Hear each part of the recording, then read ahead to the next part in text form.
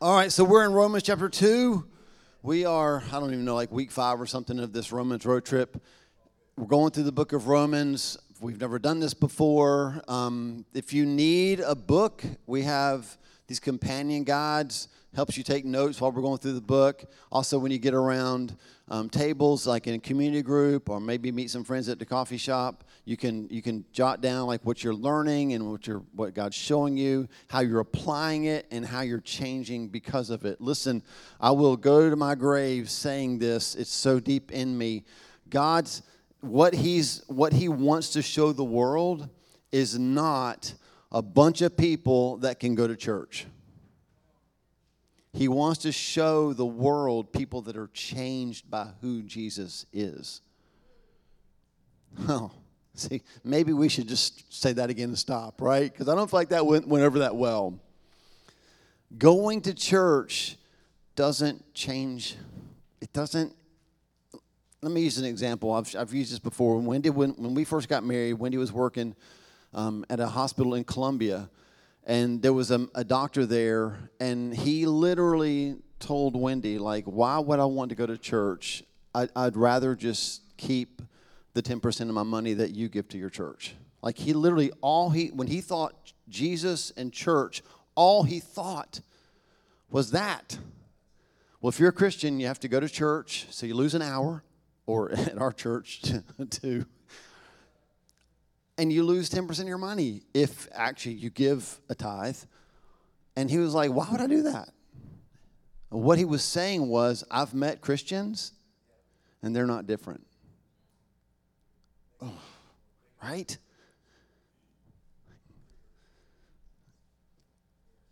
Transformation is what he's after. So we want to be different because we've been with Jesus. What did they say in Acts? They took note that these men were ordinary and uneducated, and yet they had been with Jesus. Jesus makes all the difference. So if you're with us, if you've been with us, you've been with us through all of Romans chapter 1. I'm just going to try to highlight kind of what we've learned, and I give you permission to be underwhelmed this morning with my teaching, but I pray that you are overwhelmed with the truth that God has, all right? We're just going to kind of feel our way through this one. This has been hard to get ready for, mainly because I'm ready to get to the good stuff, and this is hard, right? It just feels hard. So Romans chapter 2, we're going to be in verses 5. I'm going to read 5 through 16. We might not get through all of that, but if you would stand, we'll read this, and then we'll start working our way through it. I'm not sweating because I'm nervous. I'm sweating because it's the summertime in the South. Romans chapter 2, verses 5 through 16. Paul writes this, but because of your stubbornness, that's a fun way to start, isn't it? Turn to the person next to you and say, I knew you needed to be here today. But because of your stubbornness and your unrepentant heart, you are storing up wrath against yourself for the day of God's wrath, when his righteous judgment will be revealed. God will repay each person according to what they have done. To those who by persistence in doing good seek glory, honor, and immortality, he will give eternal life. But for those who are self-seeking and who reject the truth and follow evil, there will be wrath and anger. There will be trouble and distress for every human being who does evil, first for the Jew, then for the Gentile, but glory, honor, and peace for everyone who does good, first for the Jew, then for the Gentile. For God does not show favoritism. All who sin apart from the law will also perish apart from the law, and all who sin under the law will be judged by the law. For it is not those who hear the law who are righteous in God's sight, but it is those who obey the law who will be declared righteous. Indeed, when Gentiles who do not have the law do by nature things required by the law, they are a law for themselves, even though they do not have the law. Verse 15, they show that the requirements of the law are written on their hearts, their consciences also bearing witness, and their thoughts sometimes accusing them, and at other times even defending them. This will take place on the day when God judges people's secrets through Jesus Christ, as my gospel declares. We should probably pray. God, Help us, Lord, to understand what you're talking about here, because this is life. It changes us, transforms us. And so I pray that you would help us to understand it, God, and know how to live it out. Holy Spirit, you are welcome here. Reveal your truth to us. In Jesus' name, amen. All right, you can be seated.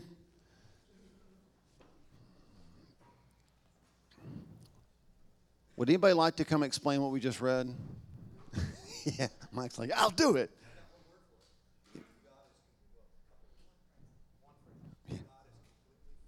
Yeah. God is completely fair in his judgment on us. That's good. That's good. When I was starting to read this, I couldn't get past verse 5. But because of that's where he stopped me. Because of I was like, we play the blame game, don't we? So much. Like, the reason that my life is messed up is because so-and-so did this or so-and-so did that. Or if my boss had been fair, then I would have gotten the raise that I was supposed to get, but it went to somebody else because he or she's a jerk. And like, we just blame. And God is like, time out. Because of your stubbornness, because of your unrepentant heart. And when I studied the word for stubbornness, here's what I found out. Doctors, medical people in the room, you probably already know this. It means hardness. It means callousness. I almost put up pictures of my feet on the screen. But I didn't. You're welcome. Thank you, Jesus, right? Like, I have calloused feet. And I was like kind of going down that road, like, what's the point of a callus? Like, why do we have them? And then I looked up into Greek and saw like hardness. And do you know the word used for stubbornness is where we get sclerosis from? And this is the definition of sclerosis in medicine. It is an abnormal hardening of body tissue. And to be honest, that's about as far as I could get. Because I was like, God, we need the oil of the Holy Spirit to soften the body tissue. Tell the person next to you, you are part of the body. When there's abnormal hardening of body tissue, we get hardened to what's happening around us.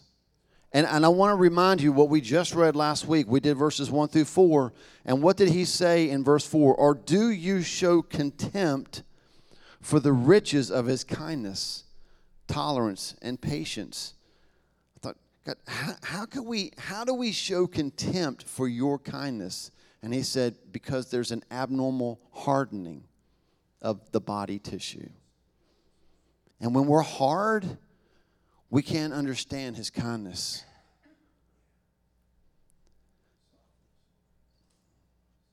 I'm just going to read a couple verses to you. Verses where we see the word contempt that he used in verse 4. In Matthew chapter 6:24, Jesus said, no one can serve two masters. Either you will hate the one and love the other, or you will be devoted to the one and despise the other. You can't serve both God and money. The word for despise is the word that he used for contempt.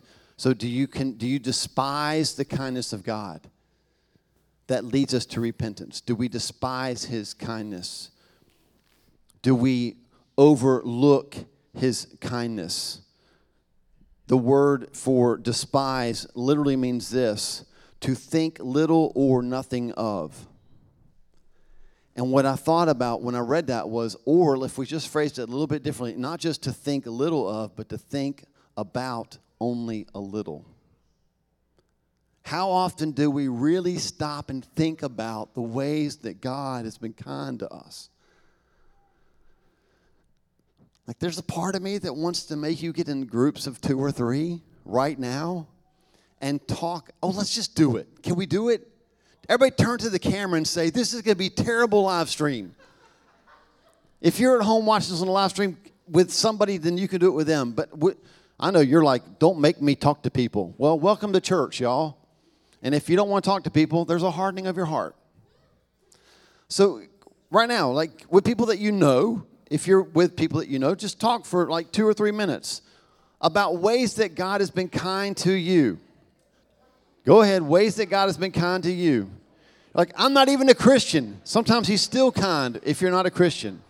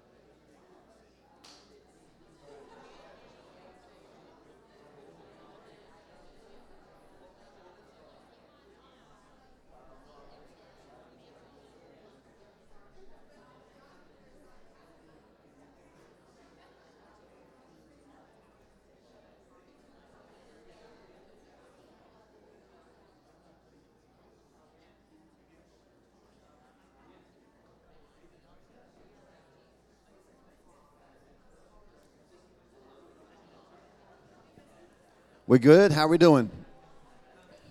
Kindness of God.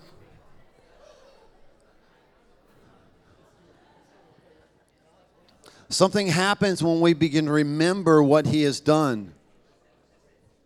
The psalmist said, forget not the benefits. Forget not the benefits, right?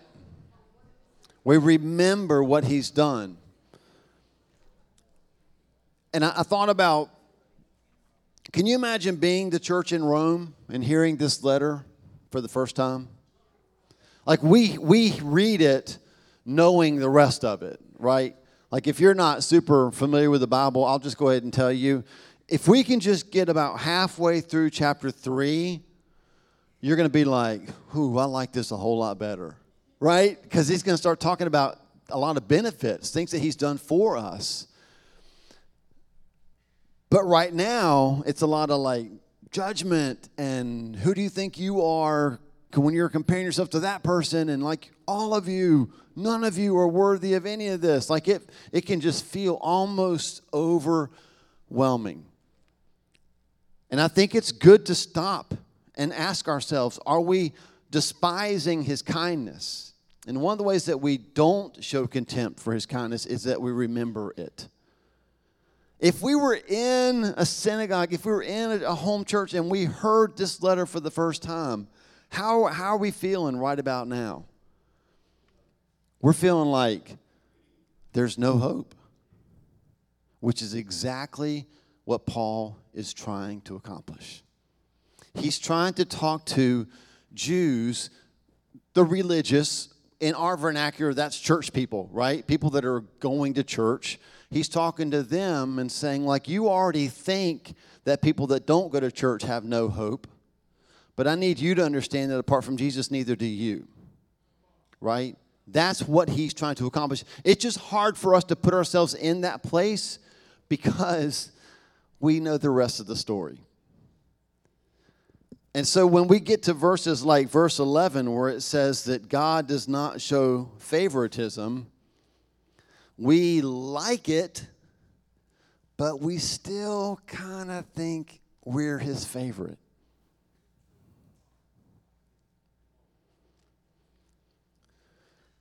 I don't know if you've ever done this. This may be TMI, which is always the best, right?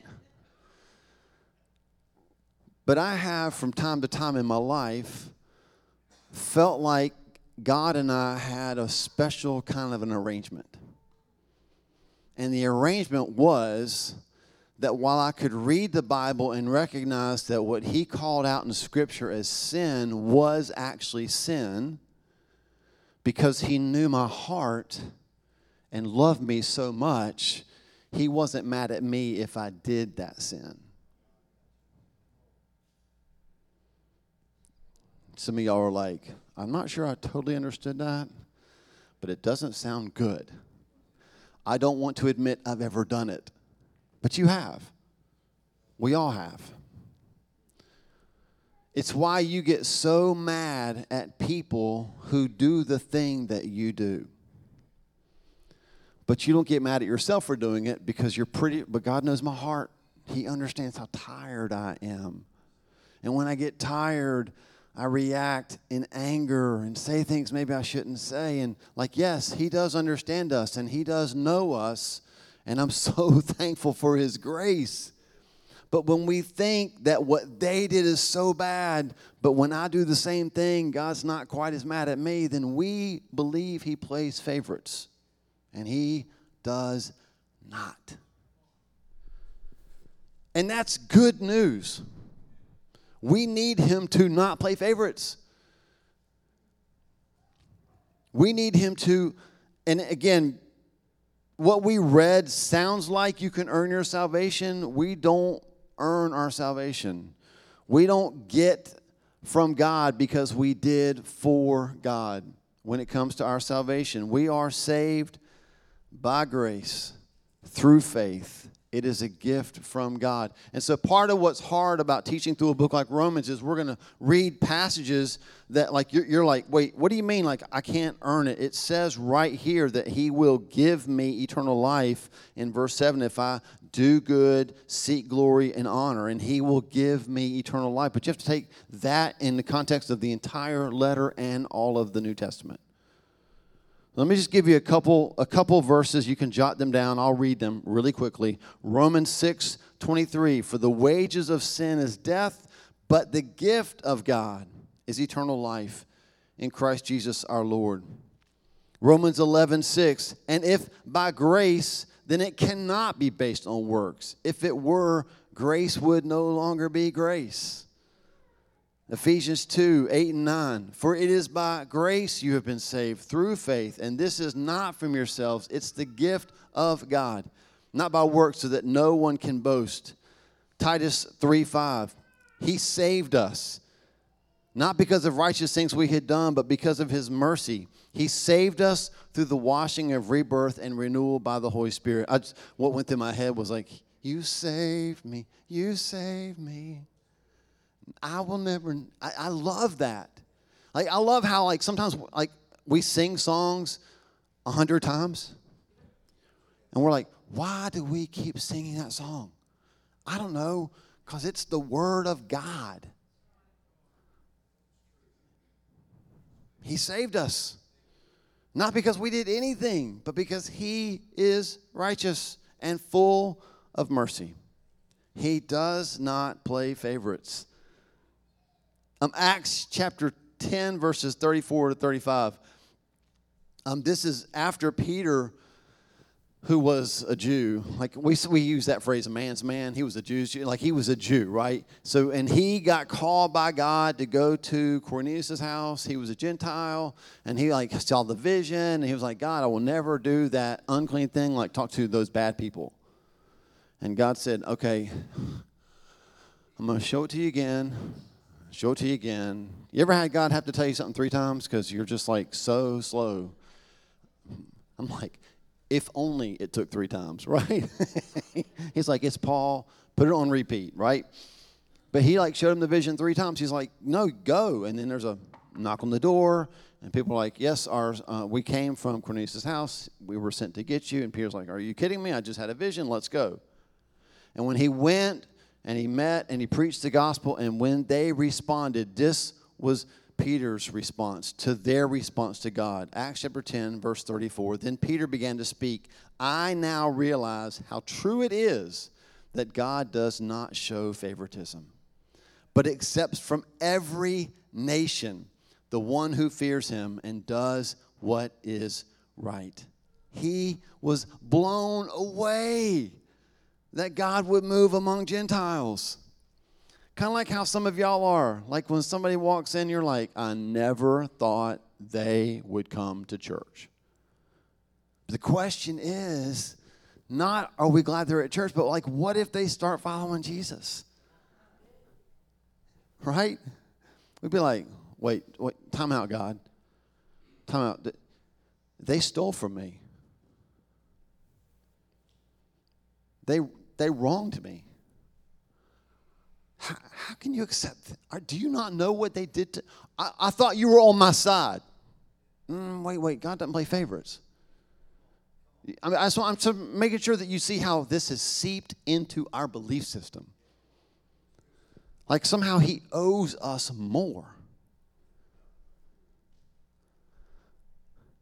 There's a story that Jesus tells in Matthew chapter 20, verses 1 through 16. I'm just going to read the whole thing to you.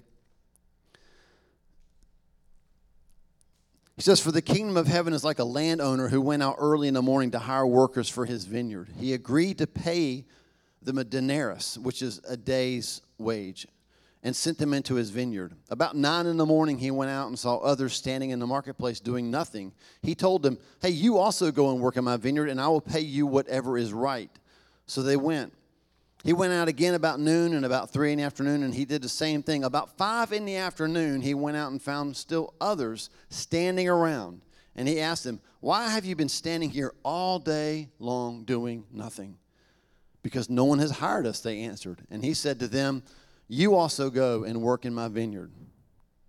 When evening came, the owner of the vineyard said to his foreman, 'Call the workers and pay them their wages, beginning with the last ones hired and going on to the first.'" Are you with me so far? Are you following this?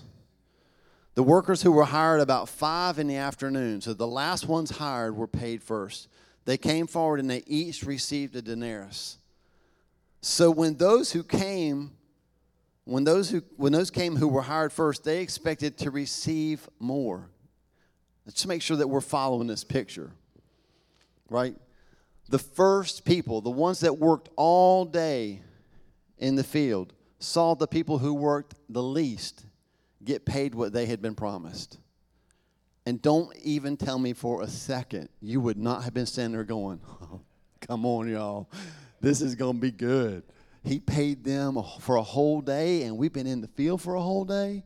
How much is he going to give us?" But each of them received a denarius. And when they received it, they began to grumble against the landowner. "These who were hired last worked only an hour," they said, "and you have made them equal to us, who have borne the burden of the work and the heat of the day." But he answered one of them, "I'm not being unfair to you, friend. Didn't you agree to work for a denarius? Take your pay and go. I want to give the one who was hired last the same as I gave you. Don't I have the right to do what I want with my own money? Or are you envious because I am generous?" So the last will be first, and the first will be last. I'm sure there's a lot that we could learn from that story. Can I just tell you this one thing? I believe in church that the longer we work for God, the more we think we deserve from God. The longer we work for God, the more we think we deserve from God.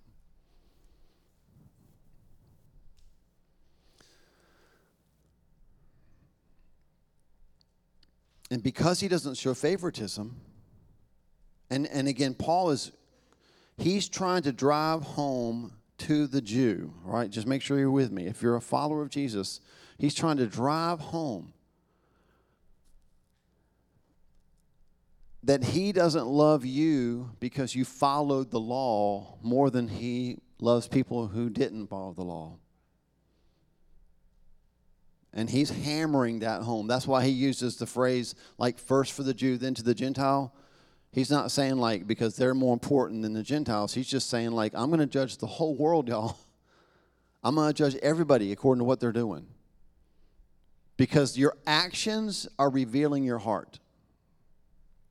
You're not being saved by works. Your works are revealing whether you're saved. It's a big difference, right? And he's saying, I'm going to bring reward, and I'm going to bring judgment. And it's going to be equal, it's going to be fair, it's going to be without favoritism. We will be judged by God's His truth and his impartiality. But the longer we work for him, the more we think we deserve from him.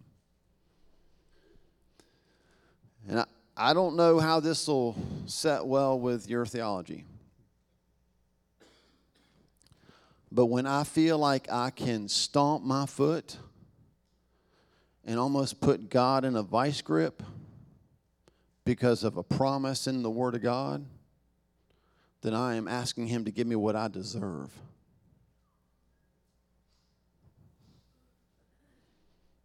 Instead of receiving what he would generously give. And the point that Paul's making, and it's a hard one, is that if God were to give equally to all men and all women what we deserve, then we're all damned. Which is why a lot of people who have spent their life in church might be surprised when they stand before God. And he says, but I never knew you.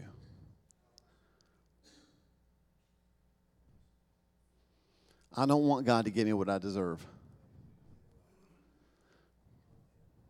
I want him to give me what he would generously give.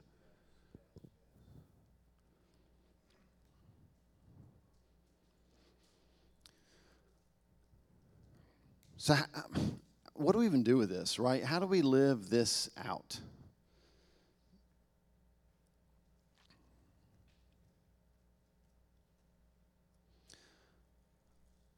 I think we have to repent.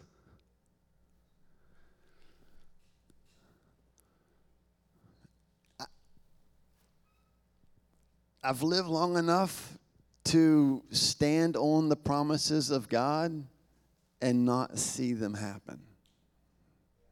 Are y'all good? All my faith people good? Well, Pastor, you just don't have enough faith. I won't argue with you. I'm always like, I believe, help my unbelief, right? I want to have more faith.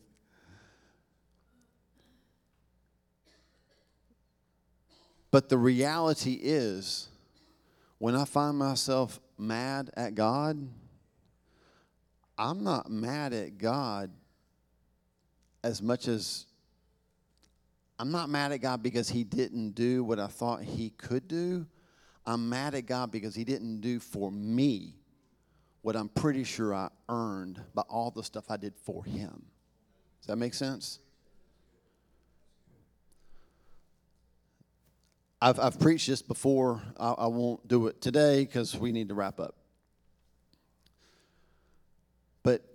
But I preached this message about David buying the threshing floor from Araunah, when what David wanted to do his whole life was build a temple. And God said, you don't get to build the temple. You too much blood on your hands. I need you to buy the threshing floor from Araunah. And it was like you just see David going, are you kidding me? Because threshing floors were not fun to have, right? And he's like, I did all this for you, God? I did all of this for you, and this is what I got? The threshing floor? Like this place of chaos and wind and darkness, and all I ever want to do is just build you this temple. And if you read Scripture, you find out that the temple that David's son built was built on the threshing floor that David purchased. Listen, it might not seem fair to you and to me, but in God's economy, there's no favoritism, and he is a kind God who gives us what we don't deserve when we trust in what he's done.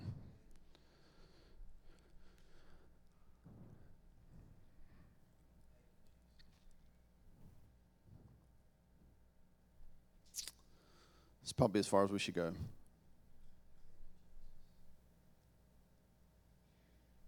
Now, everything we talked about today comes back to verse 5. If you got your Bibles, look at verse 5. If you got it on your phone, scroll back up to it. And tell me again why all of this happened? Because of whose stubbornness? Ours, right? Because, and I can't be the only person in the room who, like the Bible says in the last days, the love of men will grow cold. Are we seeing that? It's like we're getting harder and harder and harder. We have less and less compassion. There is an abnormal hardening of body tissue happening in the church. And when I say we're going to end this in repentance, it doesn't mean that you have to come like wail at the altar. You can if you want to. Repentance is just acknowledging that God's way is right and our way is wrong, and we've been following our way. That's it.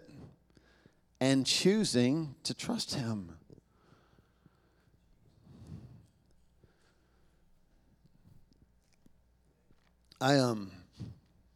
All week long, I've been thinking about one song, and it is old. Like some of y'all don't even know who Keith Green was, which is terrible for y'all. You should Google, YouTube, playlist, everything, Keith Green. And also, you should grow your hair like Keith Green. If you can. Yeah, if you can. I mean, he's got a song that says, "My eyes are dry." And he says, what can be done with an old heart like mine? Soften it up with oil and wine. The oil is you, your spirit of love. Please wash me anew in the wine of your love. And that's what I want. And as a pastor who Galatians 4 says, like, I am in labor until Christ is formed in you. Like that, I don't just want Him to soften my heart. I ache for Him to soften yours. To soften our hearts to Him. And to the truth that we can't earn anything from Him, but we can receive His gift. And when we receive that gift, we want to share it. Because we're like, holy cow, this isn't just for me, but you too can receive this. That's why the greatest testimony to our city will be people who love each other when they used to not even like each other. And I'll just be honest with you, there's not a lot of people signing up for that. But the witness in our city, when enemies become friends, brothers and sisters, y'all, people be like, what has happened to you? How can you like that person? Do you not know what they did to you? Yes, I'm aware of what they did to me. But do you know what I did to Jesus? And can I tell you what He gave me in return? Again, I want to be clear. If our entire life is, I'm trying to do good stuff so you'll save me, the Bible says you're storing up wrath because you can't save yourself. But if our response is, I could never have saved myself, thank you, Jesus, for the gift of salvation, then we have put ourselves in a place to receive from Him. So I'm praying this morning that He will open your eyes and mine to see all the ways that we have hardened ourselves to our condition. Does that make sense? Are y'all good? Just making sure that you'll have a you're the man moment.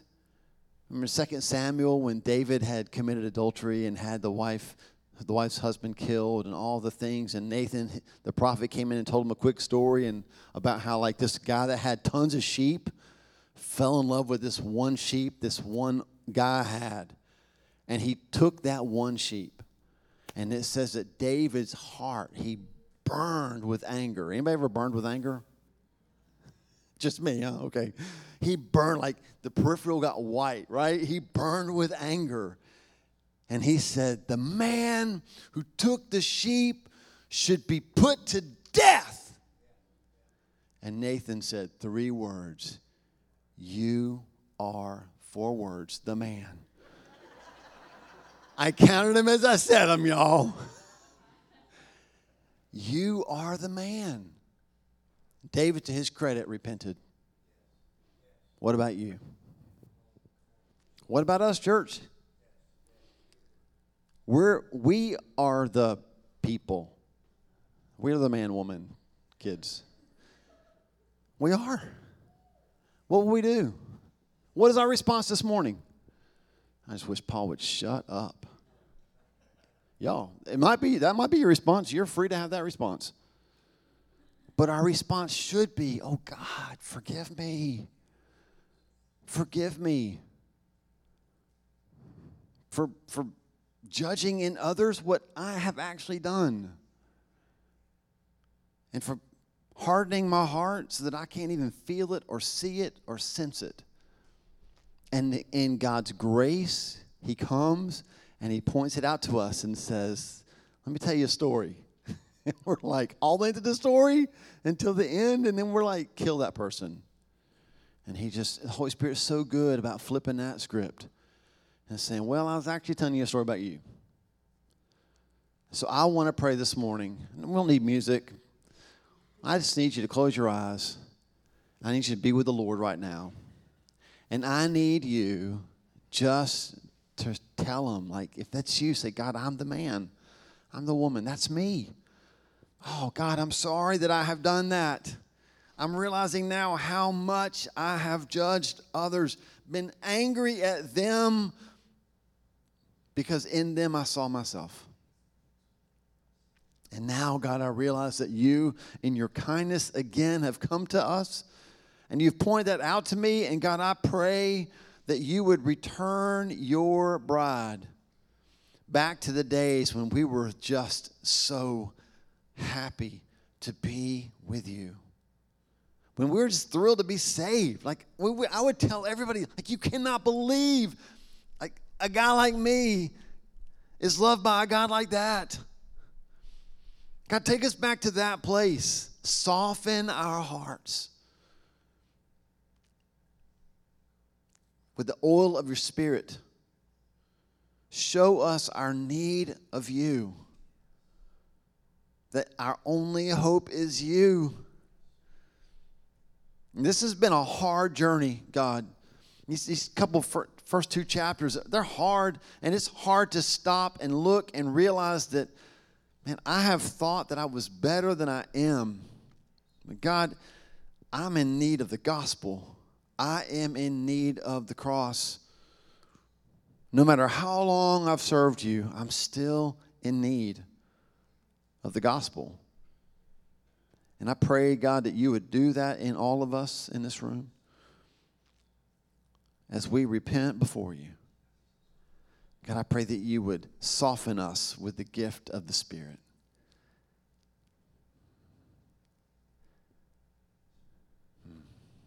Yeah.